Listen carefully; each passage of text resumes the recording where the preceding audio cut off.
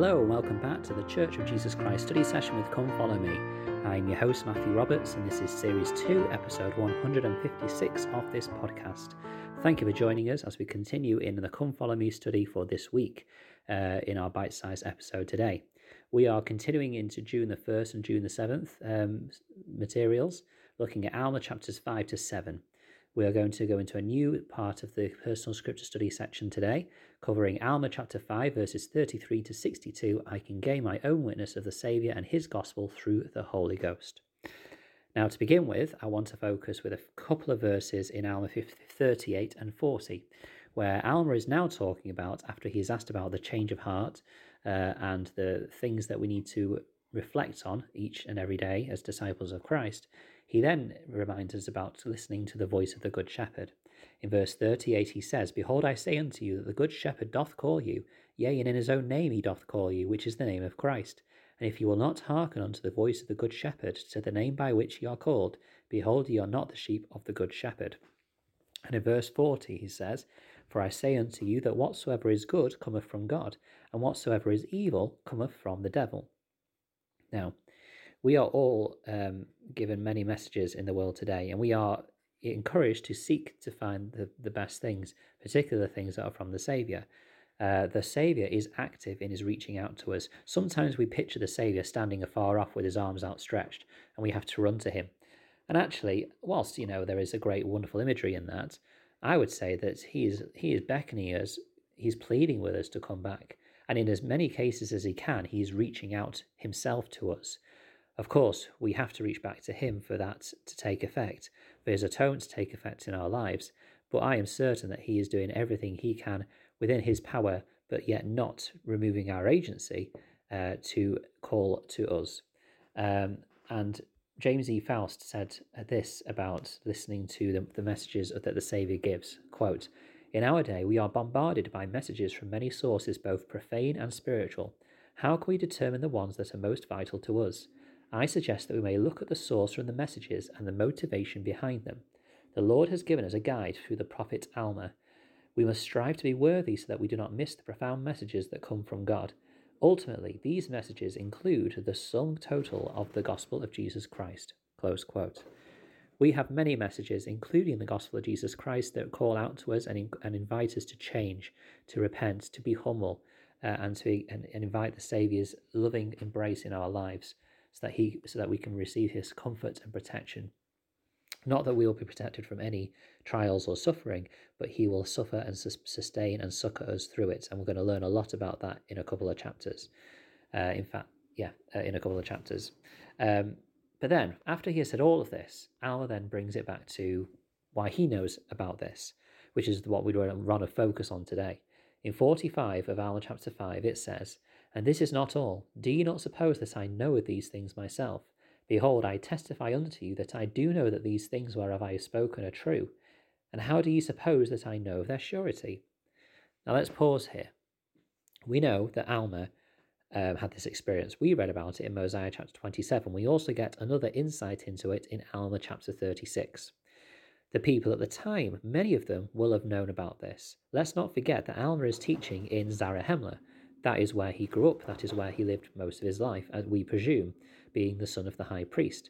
This is what is meant to be kind of the main centre of the Nephite nation, the heart of the land. So obviously it's a very important place. So the people will have known about Alma. Don't forget, Alma's been the high priest for about 8 years or so.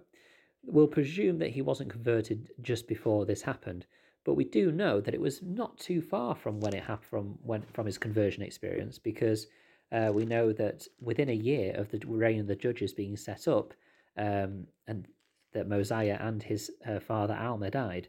So let's say it's just over a decade since he had his conversion experience, for argument's sake. 15 years, as a maximum, perhaps. Alma, the younger, had this experience, and many people will have known about it, particularly in the land of Zarahemla. For if it's only been about 15 years since this happened, some may even remember the terror and the things which Alma and the sons of Mosiah did as they went about rebelling against the church and committing all sorts of sins and bringing some sorrow upon the people of the church. And so they will remember this experience that he had, because of course Alma the elder then called as many as he could to then pray and fast for his son when he did see the angel. So they will have known about it. People have spoken about it. Alma will have probably referred to it in some of his teaching as well, and he has been the high priest for 8 years. So it is likely that many people will know of or will remember the experience that Alma had with the angel, and then the consequent spiritual change and conversion he had in experiencing the Saviour's atonement. So surely they will think, well, he's going to testify that he knows because he's seen an angel. He's experienced the atonement of the Saviour so intensely when he was forgiven of the sins that he did. But in verse 46, he says something different. He says, "Behold, I say unto you, they are made known unto me by the Holy Spirit of God. Behold, I have fasted and prayed many days that I might know these things of myself. And now I do know of myself that they are true. For the Lord God hath made them manifest unto me by his Holy Spirit. And this is the spirit of revelation that is in me." We might wonder at times and think that we have to go through experiences like Alma did to become as strong and as a light to the world as Alma was. And we have to go through what he did to kind of get that strength.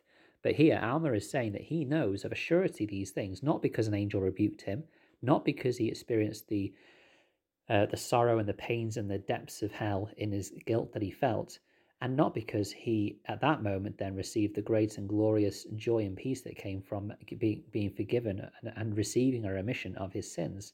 No, it was when, at some other time, he fasted and prayed to know these things for himself.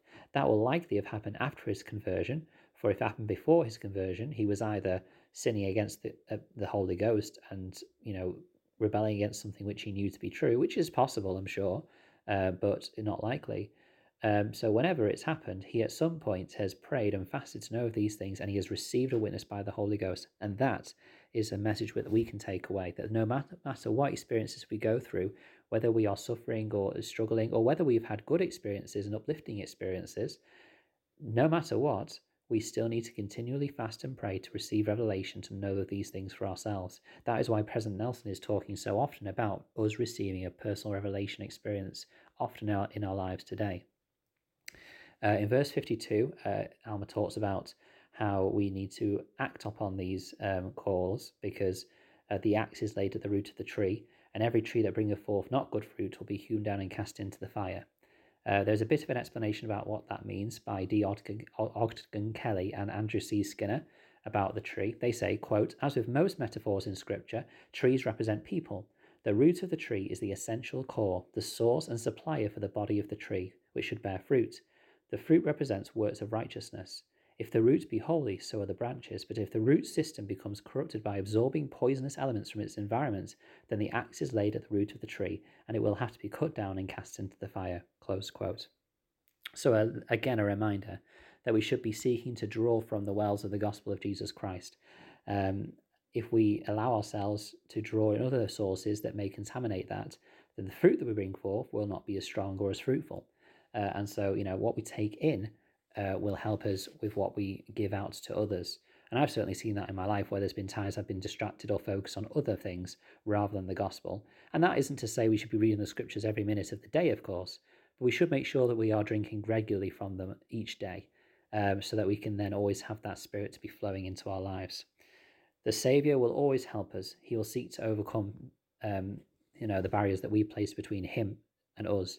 In verse 59, "For what shepherd is there among you, having many sheep, that doth not watch over them? And the wolves enter not and devour his flock.